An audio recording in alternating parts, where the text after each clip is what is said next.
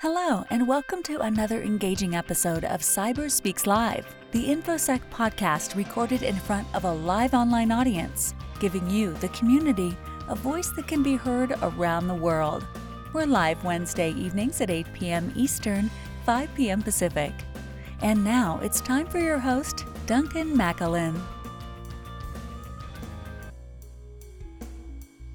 Hello, everyone. My name is Duncan McAlin, and this is Cyber Speaks Live. We are coming to you once again Wednesday evening, 7 p.m. Central Time, for you to be able to join in the dialogue with our guest co-host and myself, talking about cybersecurity topics that matter to you and giving you a voice that can be heard around the world. Now, this week, I do have a very special guest that I can't wait to introduce, but before we do, I'm going to go ahead and introduce a new segment that I'm really excited about. I shouldn't be, because what we're actually doing is calling out the top 3 cyber clusters of the week. And I think you know what I mean by clusters. It's not a group of servers that share resources. We're talking about those things that really just should not happen in cybersecurity. So with that, let me go ahead and introduce our first cyber cluster of the week. Now this one, it's basically the best of web's script compromise. Now, if you're not familiar, many of you probably are and don't even realize it, but a lot of websites out there use these trusted badges, right? To say that they're using SSL, they have proper certificates, their site maybe has had some kind of audit to be able to prove that they have proper security controls in place, etc. But Best of Web, basically, they sell this service for their trusted badge. And they provide you this trust seal that is able to be displayed on your website. Now that happens through a script that they have hosted on Amazon CDN or Content Distribution Network to, indicate that that website is secure. Unfortunately, they have now had their second compromise of that script that is now injecting keystroke loggers. The first occurrence happened just a few weeks ago, April 24th, and the other just last week. Wasn't disclosed until Monday of this week, and they are, let's just say, doing a little bit of backpedaling, because how do you issue a trusted badge when you can't even secure your own script? Now, the next one in our list, and I'm probably going to read this one from the release that I picked up today. Many of you in the US may not be familiar, but there is this show in Europe called Eurovision. And the premise of this show, it's a little bit like American Idol, except this one is focused on essentially songwriters. So it airs original songs that haven't been previously recorded or what have you. And it's a competition style, right? They're performed live through Eurovision's television show. And, I assume it's the same kind of voting and whatnot that we have here with American Idol. However, this week we had an interesting little situation. They're actually in their semifinals. And just before, or as the first round was beginning, the website for KAN's television was interrupted Tuesday evening for online stream, where it was basically hacked to show warnings of, unfortunately, missile strikes and images of blast in the host city of Tel Aviv. The messages read as such, like, risk of missile attack, please take shelter immediately, and Israel is not safe, you will see. These are the things that were appearing on the screen. It's almost George Orwellian in a certain sense. You kind of want to laugh at a hack that takes place for a national television station, especially during something like a massive reality TV kind of thing. But with this particular situation and knowing the situation in Israel and how volatile it is, how much fear those citizens live under in a day-to-day basis, not knowing when the next type of attack will take place, obviously, you know, we have to take this one seriously. But thankfully, according to the chief executive of KAN, as far as what they told Israel's Army Radio, they were happy to say that within a few minutes, they managed to assume control over what they're calling a phenomenon. So, interesting situation there. That's number 2. And our number 1 for the week has got to be the WhatsApp vulnerability. Oddly enough, seems to be attributed to the Israeli base NSO group. And this particular one only requires the WhatsApp call feature to ring through to the device, and from there able to inject spyware onto the device in question. Now, the interesting thing is, with this particular vulnerability, the user does not even have to pick up the phone call.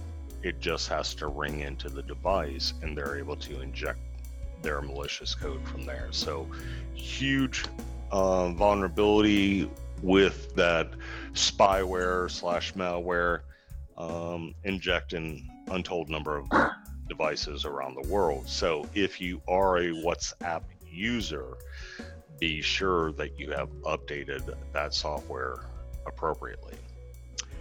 Now, with that, and particularly with having a very nice malware segue, I'd like to go ahead and introduce tonight's presenter.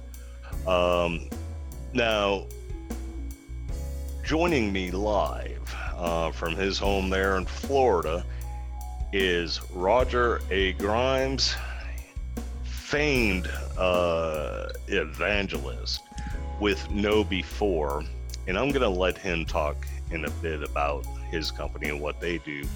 But Roger, do you mind just going ahead, joining in here and telling the folks listening in a little bit about yourself? Sure, be glad to. Thanks for having me, Duncan. It looks like an awesome podcast.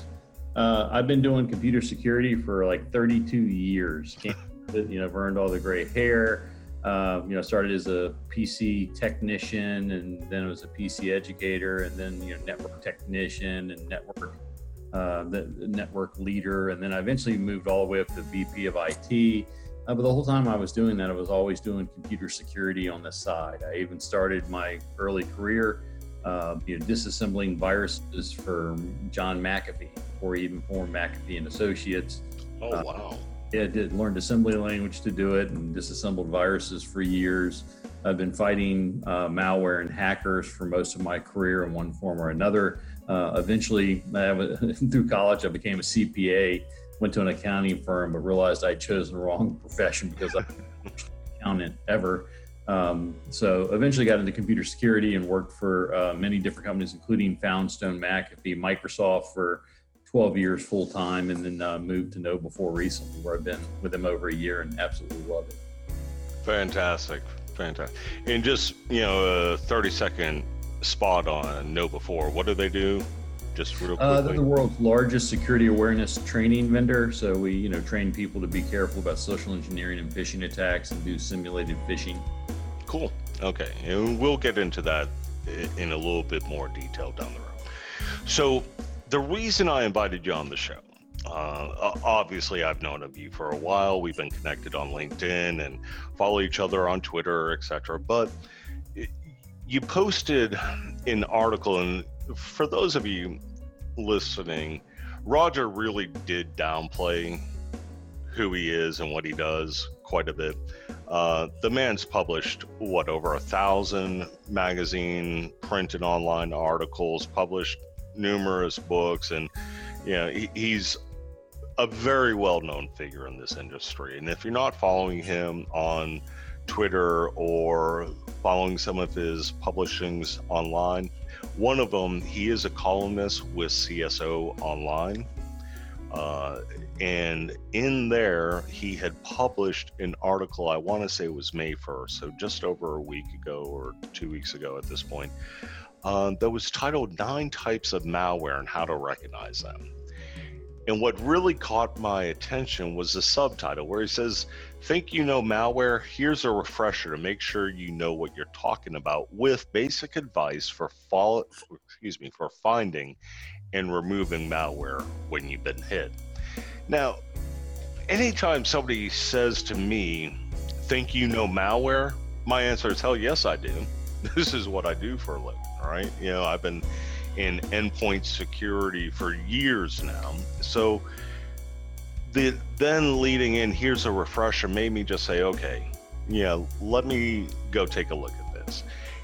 In reading through this multi-page article on CSO Online, it really just got me thinking, got me reminiscing about things that happened, you know, at this point 20 years ago, and really just how there's almost this chronological evolution of malware from when we started 30 years ago with viruses and worms to where we are today in the types of attacks that are taking place.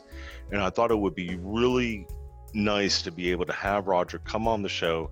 Let's go through each one of these. Let's kind of do that refresher, but let's also educate ourselves about the real threats that we're facing today, along with the countermeasures to be able to defend our organizations against these attacks or remediate our environment post-breach, right? So with that, Roger, let's go ahead and just start with the list, and we'll go through each one of these 9 malware types, talk about what they are, where they came from, what we're seeing today around them, and what kind of countermeasures might be necessary. Does that sound good? Yeah, sounds great. All right. So with that, number 1, viruses, right? So talk to me about viruses. Well, so early on, like you said, if we went really back to the early 80s and stuff like that, it was mostly Trojans and worms, and then viruses came on the scene really with Richard Scolorenta. He made the first PC virus. It was an Apple II virus by a 15-year-old kid named Richard Scolorenta, who as an adult eventually ended up running a multi-billion-dollar AOL company called Time Warner. But when he was 15, he made the first boot virus. And about the time I started getting into it was 1986, 87. Pakistani Brain was out there, Stone virus, Jerusalem virus, things like that. And all of a sudden, out of nowhere, these viruses just really exploded on the scene. So late 1980s, early 1990s, and they moved from DOS to Windows. And the definitive characteristic of a virus is that it's a malicious code that infects other files. So, that's really its definitive feature, and we don't have a whole lot of viruses. I haven't run into a virus in my day job probably in 10 years. But if you look at some of the malware list and things like that, there's still some small percentage out there. It seems inflated to me because I literally never run into them. But they're a malicious code that replicates by infecting other files, and it can replace those files or modify those files. They mostly died around the time of Windows 3.11 because the DOS viruses didn't do a great job of running over into the Windows world. They caused all kinds of file problems. And Microsoft fought back with different features that would overwrite modified files, and the scanners came out. And then, to be more honest with you than anything else, is that the malware writers found out that they could have the same amount of success as they have with viruses, or maybe even more so, with Trojans and worms, which didn't have the complications of blowing up the systems that they were on. That was really the main reason why they died. They got harder for them to successfully manipulate the files they were infecting without causing, unintended problems, and the other code was easier and worked better. Absolutely. So again, if you think about it like a human, right, that's pretty much the only time we should refer to a virus is if it is infecting the being, right, the files in this case. Yeah, it's funny. And it seems to be the media and Hollywood, they call all malware viruses. And to be honest with you, so from a technical perspective, I kind of always shudder a little bit because I know it's probably not a computer virus. Usually what they're referring to is not a virus. But the whole general perception of the public is everything is a virus, and most of the people don't care. I mean, it's funny. I kind of liken it to the guns, in that a lot of the media will refer to almost any like assault type rifle. They call it an AR assault rifle, and that's not what it stands for. But you got the general media referring to it. Everybody kind of knows what you're talking about, and the only people that get bothered by it are the purists. Right. Yeah. And, it's kind of like, what's the difference between that AK-47 and an AR-15? There's a distinct difference. They both do damage, but there is a very distinct difference between the two. But I do think it's important for us to know the difference, even if we're maybe not using it, technically correct all the time. For us, we're the experts in the field. We need to know the difference, because if I tell you, Duncan, that, hey, there's a virus here, that really means something different than if I tell you that it's a worm or a Trojan. Exactly. And good point. So let's go ahead and go to number 2 then. What's the difference between a virus and a worm? How do worms propagate? What's their method? Yeah, worms are self-replicating, meaning they don't intentionally, most of the time, impact other code. They're going to travel and rove around the planet using their own code, knocking on, different ports and services and things like that. So when a worm's on your system, you're getting additional files. Like when you have a virus, a lot of times you're not going to see your file count go up. You'll see your modified file count go up, but the total number of files on your system stays the same. With a worm, you're absolutely going to see your file count go up. And it doesn't modify other files, but it may use other services and systems to help spread itself. Like the SQL Slammer worm, that's the fastest one that came out, impacted most of the SQL servers on the internet within 10 minutes when it went off. I think it was 2005, and it is essentially just buffer overflowed a SQL port and then immediately turned around, replicated itself, and tried to infect other machines. That's a worm. Yeah, exactly. And I think if I go back and take an honest appraisal of my past, I would have to say when I got acutely aware of these types of threats was with the I Love You. Right? Oh, yeah. That one, I think it kind of woke up the entire world to these types of vulnerabilities. And, I think it also woke up Microsoft, to a certain degree, because all these things were happening 2000, 2001, 2002, and it was 2002 when Bill Gates, put his fist down and he said, enough is enough. You're exactly right. It was actually the Code Red worm and and I Love You and those that caused them to wake up and say, hey, we have to fix these systems. We're not doing as good of a job. So I forget the name of that memo, but it was like the Halloween Trustworthy Computing Initiative, right? That TCI. And for those that maybe aren't as familiar, that's ultimately what led to us having a Patch Tuesday, right? Because Microsoft pretty much stopped all new code development for about a 6-month period during that whole memo and the Trustworthy Computing Initiative. Yeah, Michael Howard and David LeBlanc and Steve Lipton.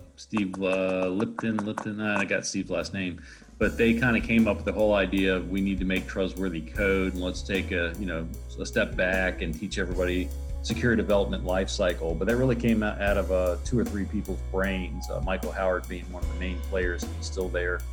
Great guy. Awesome. Yeah. So we still are reaping the benefits of that. Unfortunately, it, like you said, came about because of things like Blaster and SQL Slammer and I Love You and whatnot. And really quick, I'll break script a little bit in that, it's kind of interesting that I said, hey, we have to make more secure code. And we were talking about what apps, WhatsApp and all that stuff. What I was amazed when I worked at McAfee and Foundstone, when Foundstone got acquired by McAfee and we started reviewing the McAfee code, how bug ridden it was. And what it taught me was that the security apps that we use all throughout, our daily lives, the stuff that we rely upon, whether it's firewalls, antivirus, secure telephone apps or whatever, they're actually just as bug-ridden, if not worse, than everyday software. It's funny, they make security software, but it's not like they have this special talent to all of a sudden write bug-free code. It's just as bad as everything else. And so all your security apps are, attack vectors. Exactly.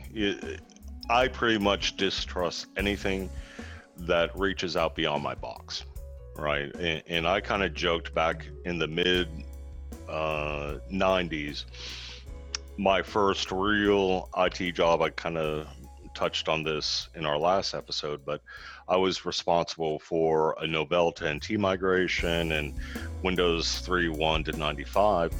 And when we were talking about the server migration piece and security coming up, especially working for a regional bank, I flat out told them the only way you're going to have a secure server or a completely secure server is to unplug the son of a bitch, put it into a safe, turn that knob, and hope nobody has a combination, right?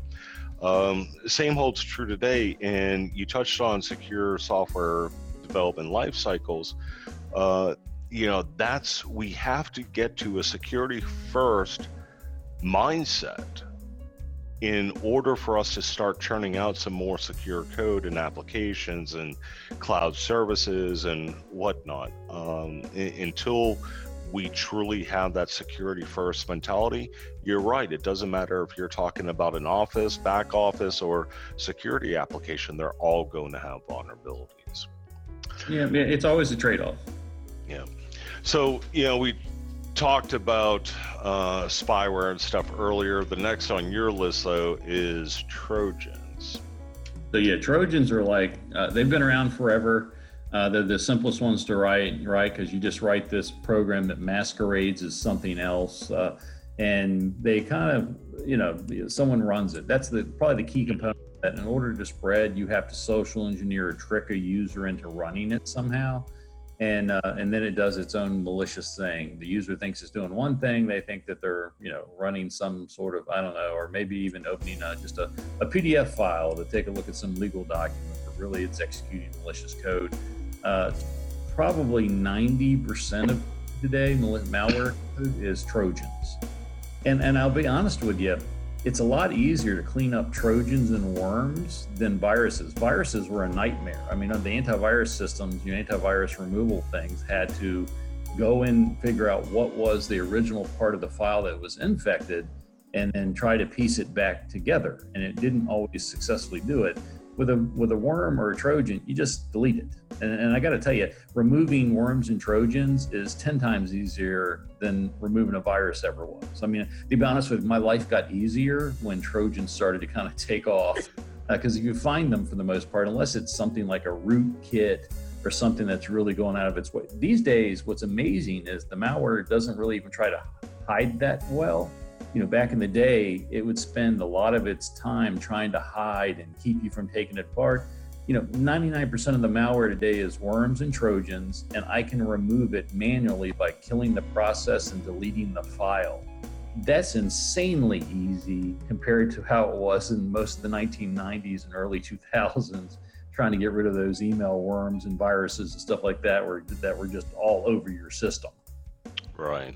All right. Now, do you have any good examples of some current modern day Trojans that folks are struggling against?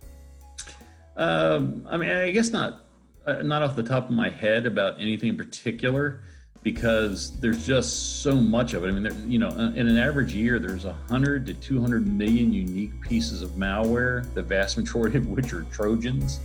The vast majority of Trojans are, modifying your system. A lot of it's, adware or spyware, which we'll kind of talk about, which is, trying to get people to, if it's adware, it's trying to redirect your system to look at, you think you're going on the internet to look at, Elvis videos, and it redirects you to cat videos or something like that. It's trying to redirect you to somewhere that you don't want to go. And spyware is pretty common.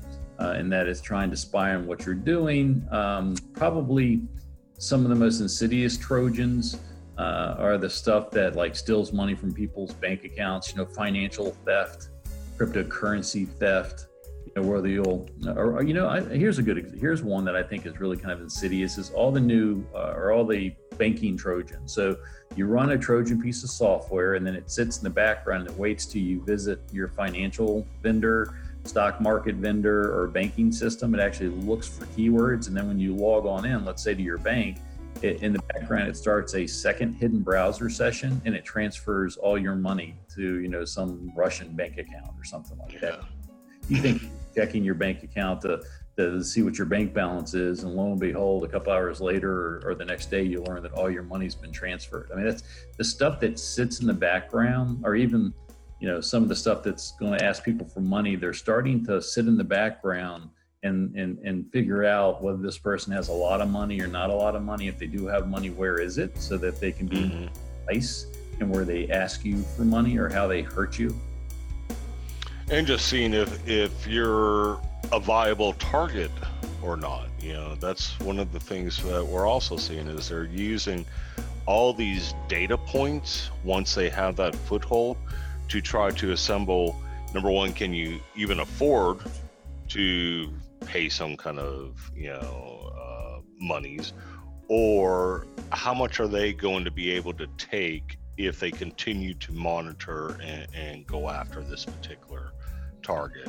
Yeah, or they'll break into, let's say, like a bank, someone that does banking, or an escrow agent, and go, oh, they're getting ready to close some home loans, and they'll modify the person's email system so they send fake wiring instructions to the people that are getting ready to make deposits to buy new homes.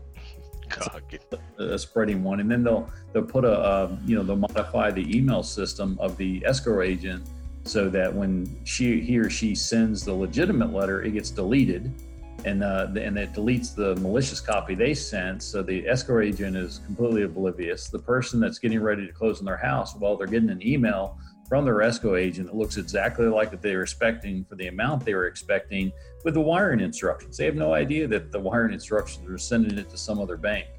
The insidious ones where they're hanging out for a while and trying to figure out how can they maximize their financial gain.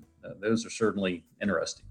Yeah, absolutely. And it's scary to even think about being at that pivotal point in your life, about to purchase a new home or what have you, and this type of cyber incident occur, and you find yourself completely... Yeah, you lose your house, you lose your money, you almost never get the money back, and then everybody that's involved in escrow agents, the banking people, the mortgage officers, they all get paid at the end. Well, no one's getting paid.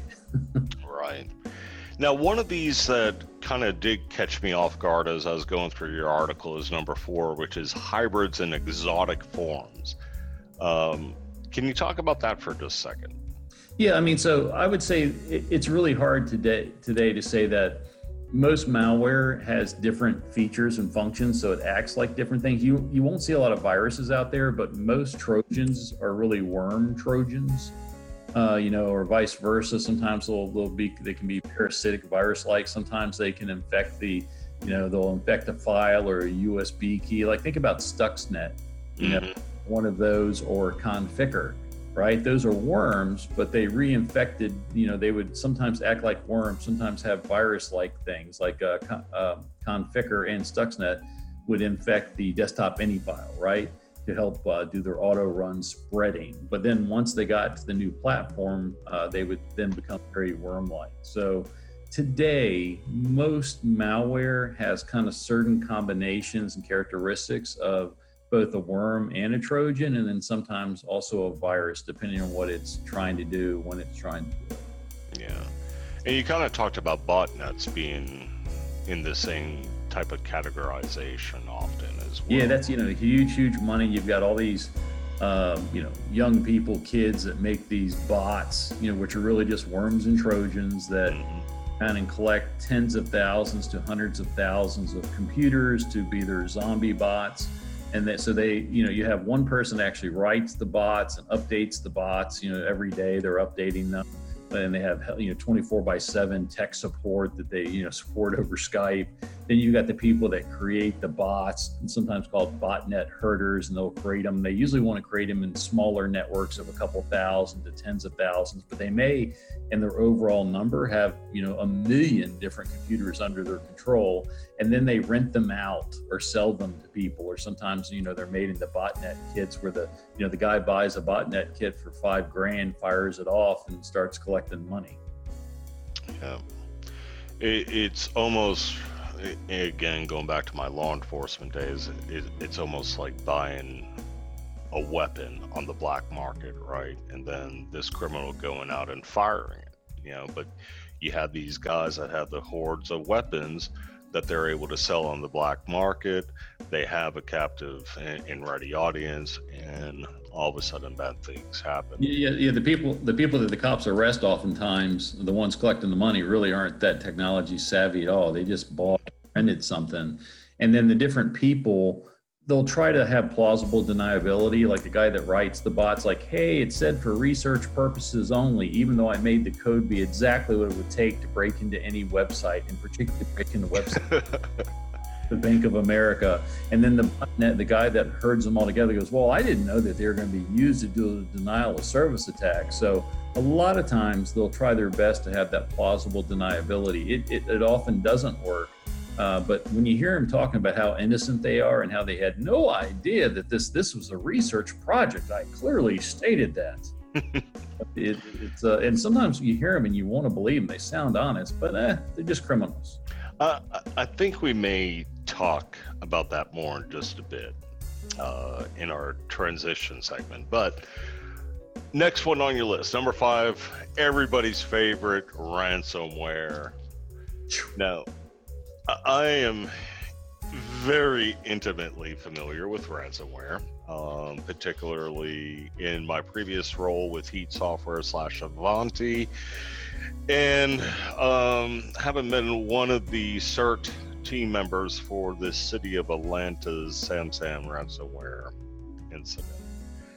But for our listeners and as our guests, what's the difference between ransomware and some of these others we've talked about already? Clearly, ransomware really is a worm or a Trojan, but then encrypts a person's files or system, and then asks for money to supply the decryption key. And they certainly are getting their heyday, right? A lot of it's run out of Russia and Eastern European places. Mm-hmm. Out of America. It's big business. It's probably making hundreds of millions of dollars, and they're very insidious. And it's amazing in that we thought that ransomware is going to be kind of handled, because you can detect ransomware just like you can any virus form or they're making a lot of different types. They're self-updating 16 times a day to avoid detection. But if you have a good, solid, tested backup, well, you really shouldn't fear them that much. Turns out, kind of a hidden little secret is, hey, we don't really test our backups, right? And it turns out you almost have to have a PhD to make sure you have a really solid backup. And so what happens is these people are getting infected. About half the people are paying the ransom. But even when you pay the ransom, it doesn't always work. Usually the ransomware person sends you the key, but it's not like they're making these programs to be super bug free, right? These things are just cranking through some type of asymmetric, symmetric key encryption, encrypting all these files. And they don't know that when they unlock them, whether or not these files will or won't be corrupted, what state they'll be in. Because, you can't just go up to a computer, encrypt all of its files and think it's going to work. So what we're seeing is somewhere around 20 to 40% of the machines that they decrypt or supply the keys to aren't operational, that people still have to rebuild them even if they ransom. So it's a hideous world out there right now. Yeah, and the thing with ransomware, you hit on backups. Absolutely have your backups in place. And the reason I say this, I am how do I want to put it? I'm extremely stern when it comes to whether or not to pay the ransom. you have absolutely zero guarantee that you're going to get the decryption key if you pay that ransom. If you do pay that ransom, you have absolutely no clue to whom you are actually paying that or what those monies are going towards.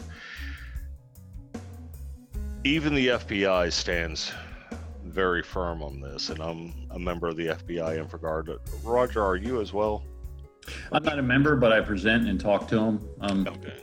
I'm in the process of getting a membership. Yeah. For those of you out there that are security practitioners, I highly encourage you to join the FBI InfraGard. Put whatever you're seeing in the media about the FBI to rest. This is really working at the field level with field agents and your community of other cybersecurity InfoSec professionals.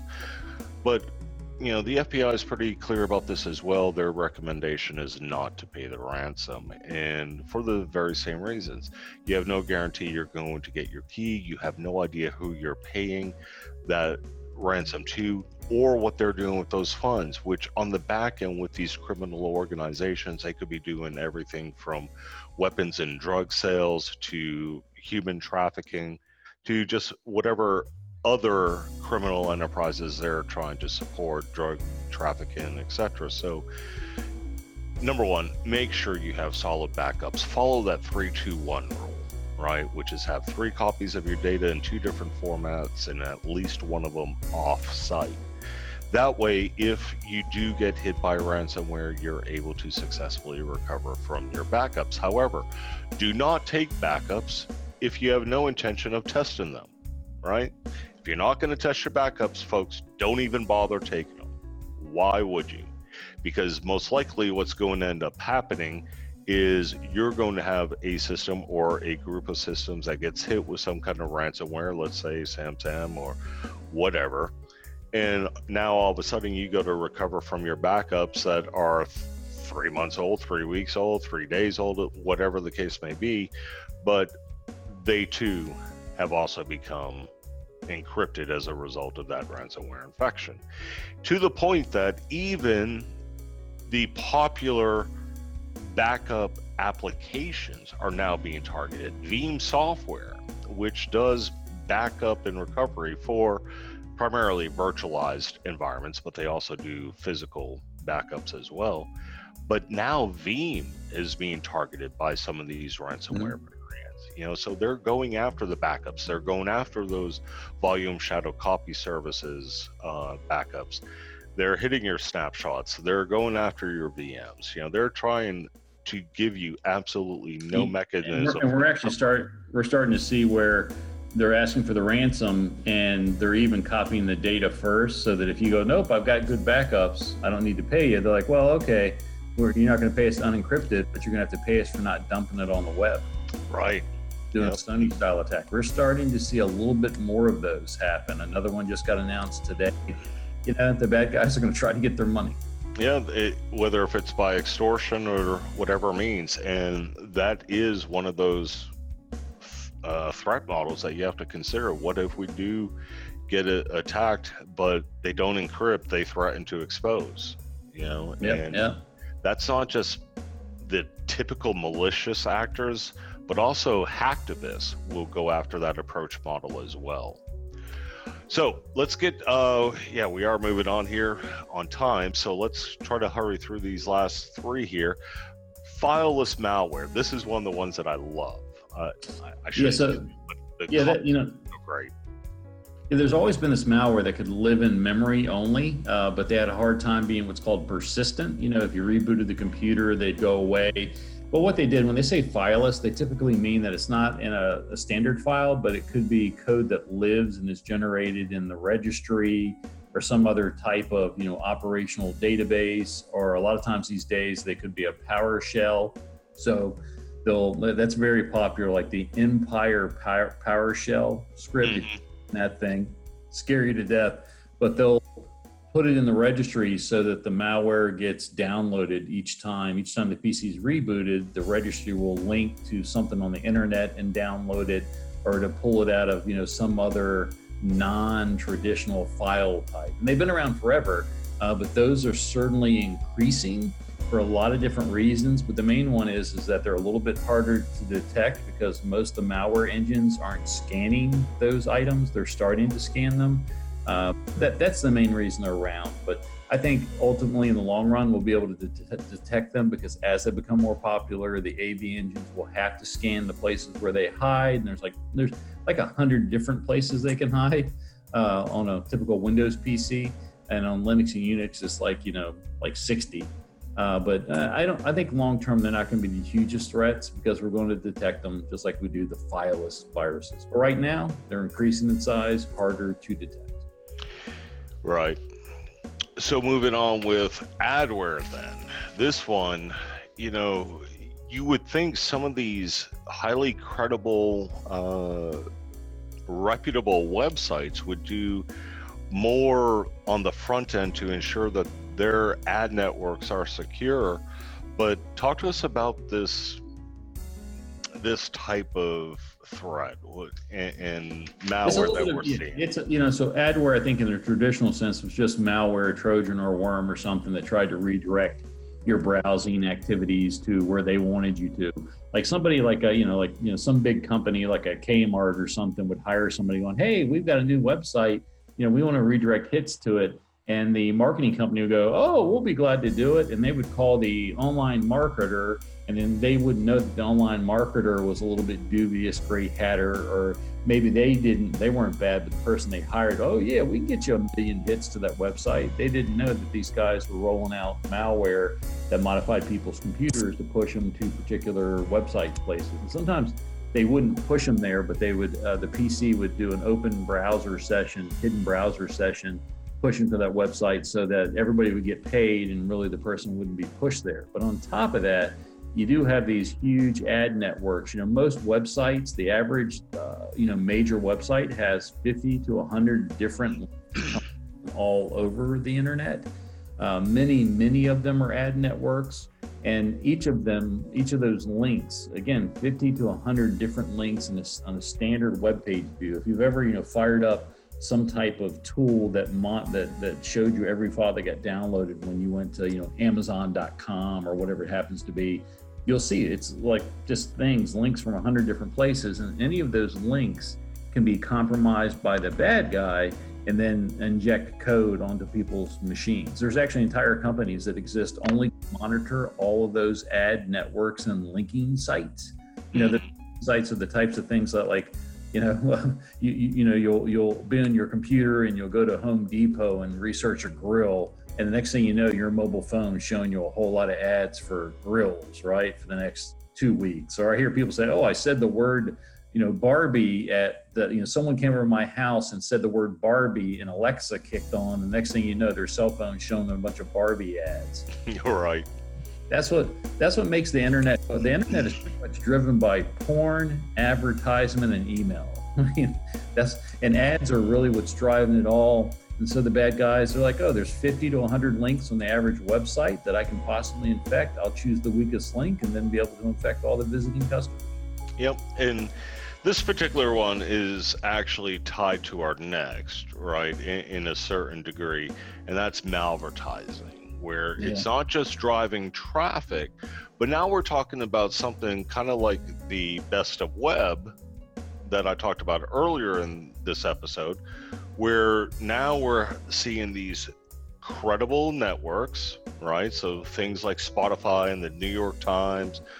I think you also mentioned the London Stock Exchange, all becoming victims of malvertising. Let's talk about that and how malvertising is actually infecting these systems. What takes place, what has to take place, and what happens as a result. Yeah, so again, they infect one of these advertising links and networks again, and the people that run these websites have no clue. They have no clue about everything that's running on their website. If someone on a website tells you they know everything that's running on their website, it's either a very small website or they're just kind of lying to you, just like they say that they test their backups. So they don't have a clue. It gets infected. It's major. It's a multi-billion-dollar market. This isn't just kids playing around. These are international companies worth millions of dollars that spend their days infecting other people's ad networks to spread malware. And it hits every major website you can think of. And maybe they're only there for 10 or 15 minutes a day. They spread their malware, usually it injects JavaScript, and then a visiting browser gets that injected JavaScript that redirects them to some other place. It could be a lookalike website. It could be, sometimes they inject code to steal the person's Visa, MasterCard information along with CVV code. And they're very sophisticated. They actually look to see if a person that's coming to visit, they're like, oh, they're a McAfee or some type of antivirus vendors visiting that website to see if it has a Trojan, and they'll uninstall themselves or redirect the visitor to a clean page. They're only there for minutes to maybe 15 minutes, and they come back the next day and they got 30 different ways in. It's a very sophisticated game. And this is one of the reasons, folks, why it is so critical to make sure that you are staying on top of third-party patching as well. Because so many of the vulnerabilities that we're talking about in the exploits are a result of, something like Flash Player or the browser itself having some unpatched vulnerability that's being exposed and exploited with this type of attack vector. So, think about drive-by downloads, where you can visit a very credible website that unfortunately has an ad network that has been compromised. And with these drive-by downloads that you did also mention in your article, with some of these types, you don't even have to click anywhere on the page. You don't have to even hover over the ad or click the ad. It just has to render with a unpatched vulnerability in the Flash Player, and all of a sudden you have, going back to one of our previous ones, some fileless in-memory injection malware that's now executing on that system, and the end user hasn't done anything other than go to XYZ website. So again, making sure that you're patching your third-party applications, including things like Java, Flash Player, your browsers, etc. Make sure that you're including that as part of your overall patch management framework. Lastly, to round it out, and it's kind of ironic how our last two here kind of tie into what we had for our top 3 cyber clusters of the week. But let's talk about spyware. What do you got for us on spyware, Roger? Yeah, so spyware is again, it's something that's going to get in your system, try to spy on you or what you're doing. They can, some of the spyware even, turns on your camera, and sometimes it's this insidious dude that's trying to get pictures of, teenage girls. But a lot of times they're just, they're financially motivated in a lot of cases, or trying to get intellectual property. And so the spyware is just out there trying to, spy on you one way or another. They can turn on listening devices. Maybe in a corporate, boardroom, they turn on microphones, or they're in there, so they could be trying to get some intellectual property, find out what's going on with something. Maybe they're capturing, legal case arguments and trying to sell it to the opposition, and things like that. So it's, whatever they can do to spy on you. Well, thanks. All right, so that kind of rounds out our 9 types of malware as Roger has published on or in his CSO Online article, and we will include a link to that in our show notes. So if you're listening or watching from either the cyberspeaks.com website or from our anchor.fm, we'll have those show notes in there as well. So definitely linking to that. Now, Roger, everything that we just talked about, we have all kinds of malicious actors and such out there. We also have some folks that are the heroes, and then we have some that we have no idea what they are. We just came across the 2-year anniversary, May 12th, of this year for the WannaCry outbreak, which for those of you that are listening that may be unfamiliar, kind of surprising, but WannaCry was a ransomware variant that spread like wildfire using some known vulnerabilities in the Windows operating system, along with some tools from our own government here in the United States, the NSA, and continued to propagate to the point where it hit over 150 countries and over 300,000 systems globally. Now, the reason I'm bringing this up is, it's the 2-year anniversary. There's just 2 questions that I have for you, Roger. The first one, and I'll take these one at a time, but the first one, do you think we have learned from our mistakes with WannaCry? Do you think the typical corporate environment or even government agencies learn from that experience and have done anything to help improve their security posture as a result? Not much. I mean, so I've been doing this 32 years, and every year it just gets worse, right? We claim to think we've learned something, but the truth is we haven't learned much. I mean, like right now, Internet of Things, IoT is getting ready to take off, and it's going to be more vulnerable and more vulnerabilities than ever. I think there were some lessons learned. I think some companies got some more cybersecurity insurance and are trying to make sure that it doesn't exclude social engineering or malware and acts of war. I think it was a bit of a wake up of nation state attacks, right? There's been a few nation state attacks. WannaCry was a nation state attack, just like Stuxnet was. So I think it was an increase, awareness that cyber warfare really is happening now, and it's even having real war, responses. Israel actually fired on one of their enemies based upon a cyber warfare attack last week, so that's always kind of interesting. But a little lesson was learned, most of it not. We're actually pretty horrible. It's you were talking about that. We need to get security first. Security isn't anywhere near first, no matter, it's a bunch of talk. And it's really, security is not binary. It's really along a continuum. And there's a pendulum of security versus usability.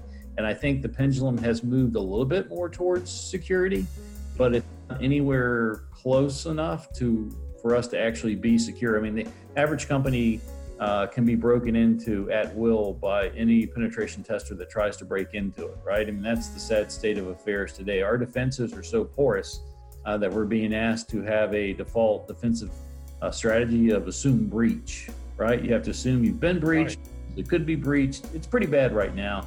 And I've been waiting for 32 years for it to get better. And so far, it just kind of gets worse every year. Well, I guess we have job security then, right? 2 million cybersecurity jobs going unfilled, according to some recent estimates. But back to WannaCry, Marcus Hutchins, who is credited with shutting down the WannaCry outbreak.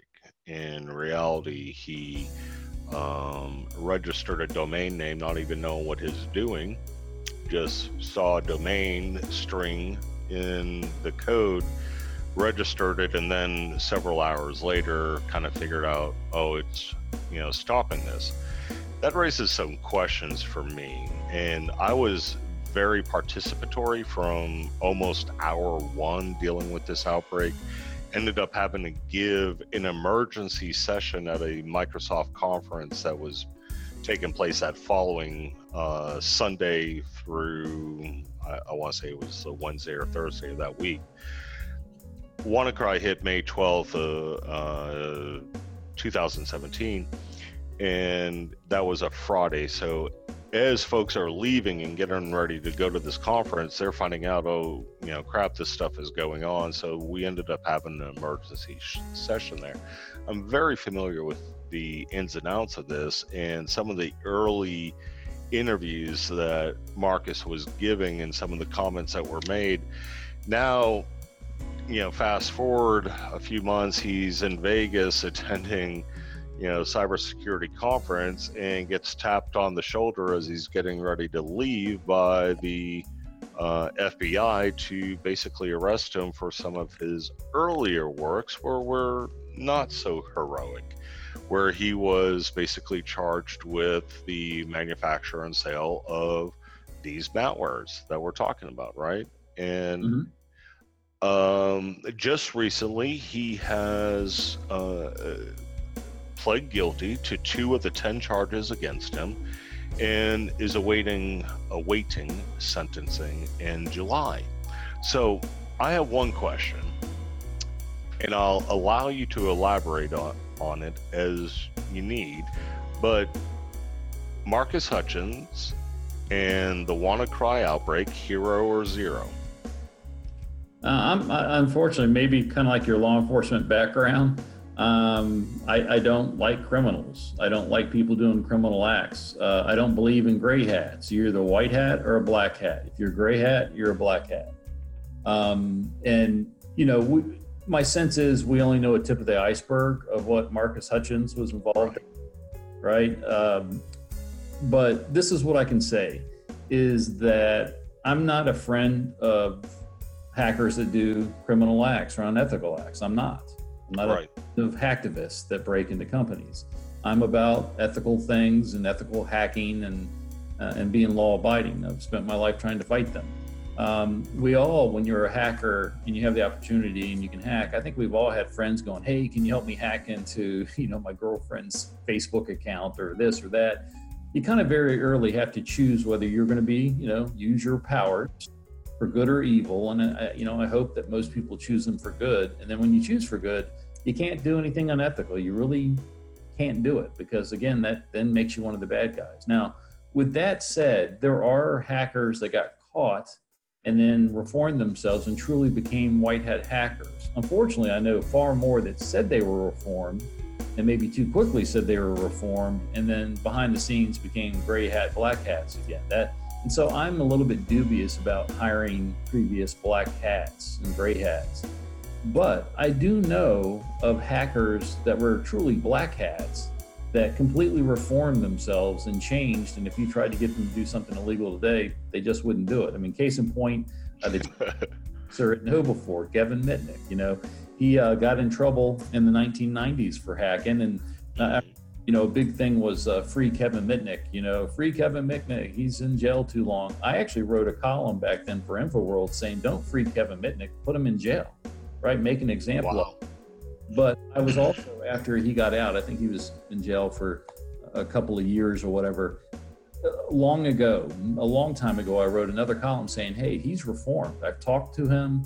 I've seen what he's doing. He's a reformed guy, right? He's not the same 16, 19-year-old kid that got busted for the crazy hacking thrills that he did. And today I can call him a friend. And I can tell you for sure, you cannot get that man to do something illegal.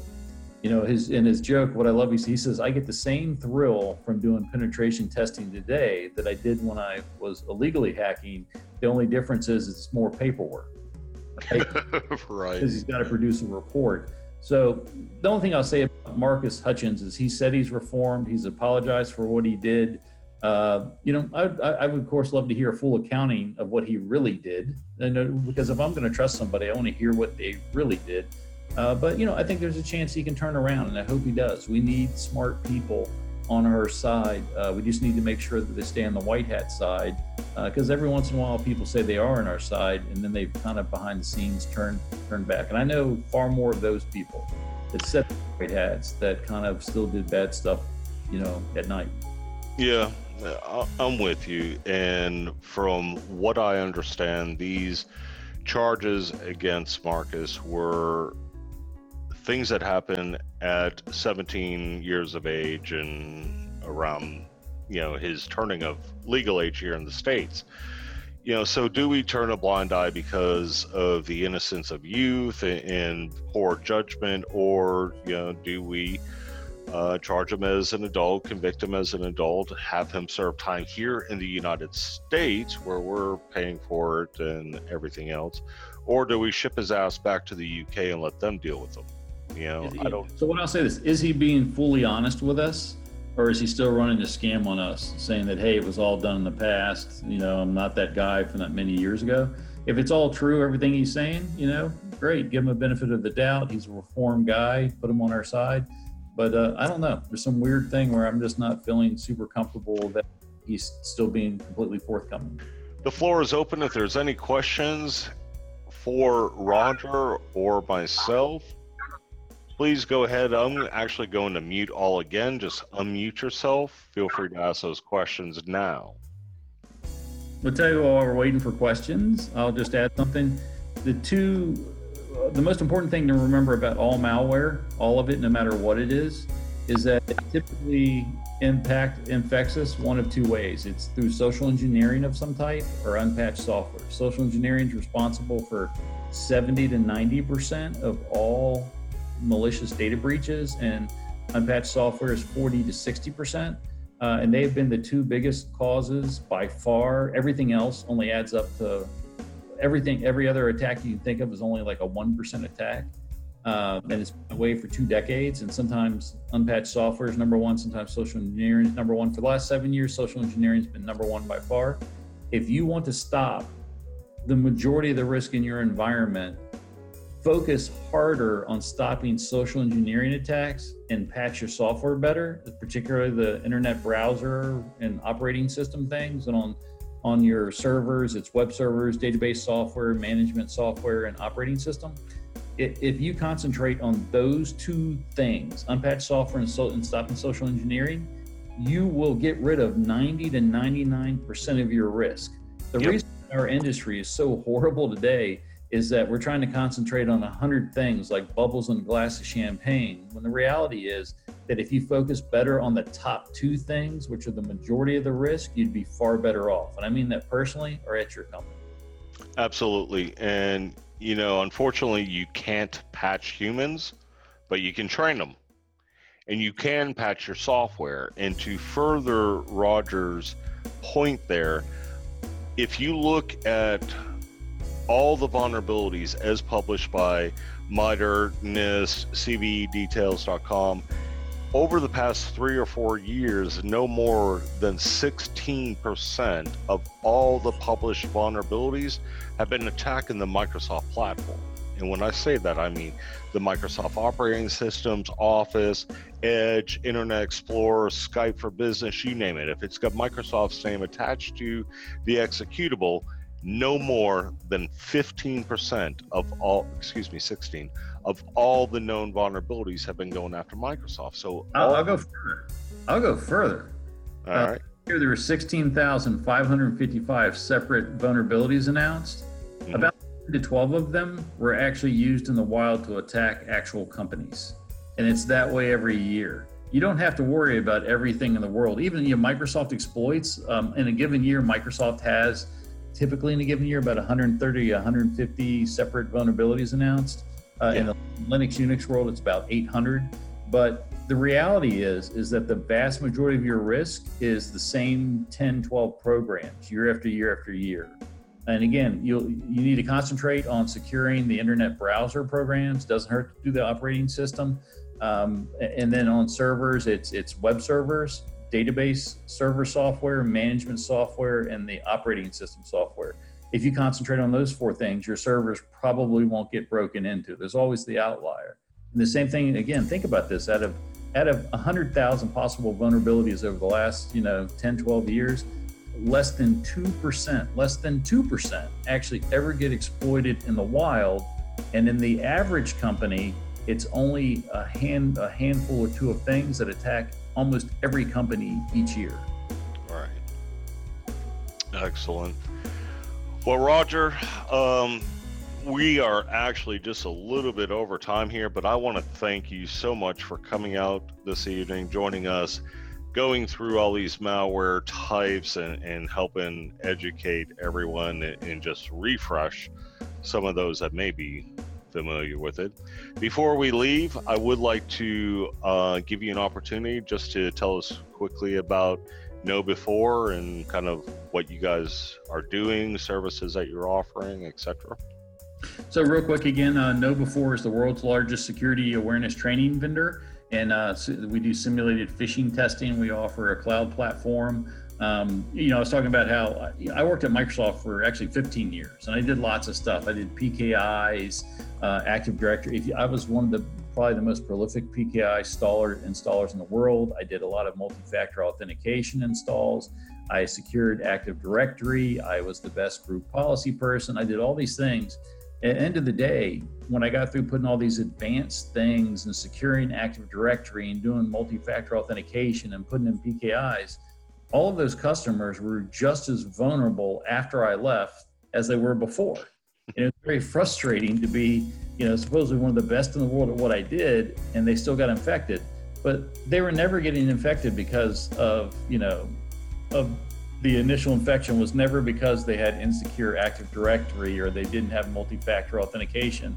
It was that most of the time their employees were being socially engineered. And you can have the best software, best patching procedures in the world, best Active Directory security, best group policies, best firewalls or whatever. But if your end users get socially engineered, it's game over, right? That stuff, that malware makes it past all your defenses. So I actually got depressed the last couple of years of my time at Microsoft, and I eventually left, and I decided to go to KnowBe4. I want to go to a place that could most quickly help people reduce the risk the fastest. And what I can tell you for sure, I'm not a salesman, but I can tell you that most customers that come with KnowBe4 take their phish clicking percentage from about 1/3 down to 2% in about a year. And wow. It's, if social engineering is the vast majority of the risk, and it's not just training, you have to have technical control, right? You have to have filters and other firewalls and antivirus. You need to have technical controls to try to put down the phishing spam attacks, but you also do need the training component. And what I've seen, I'm a data-driven dude. My last book is called Data-Driven Computer Security Defense.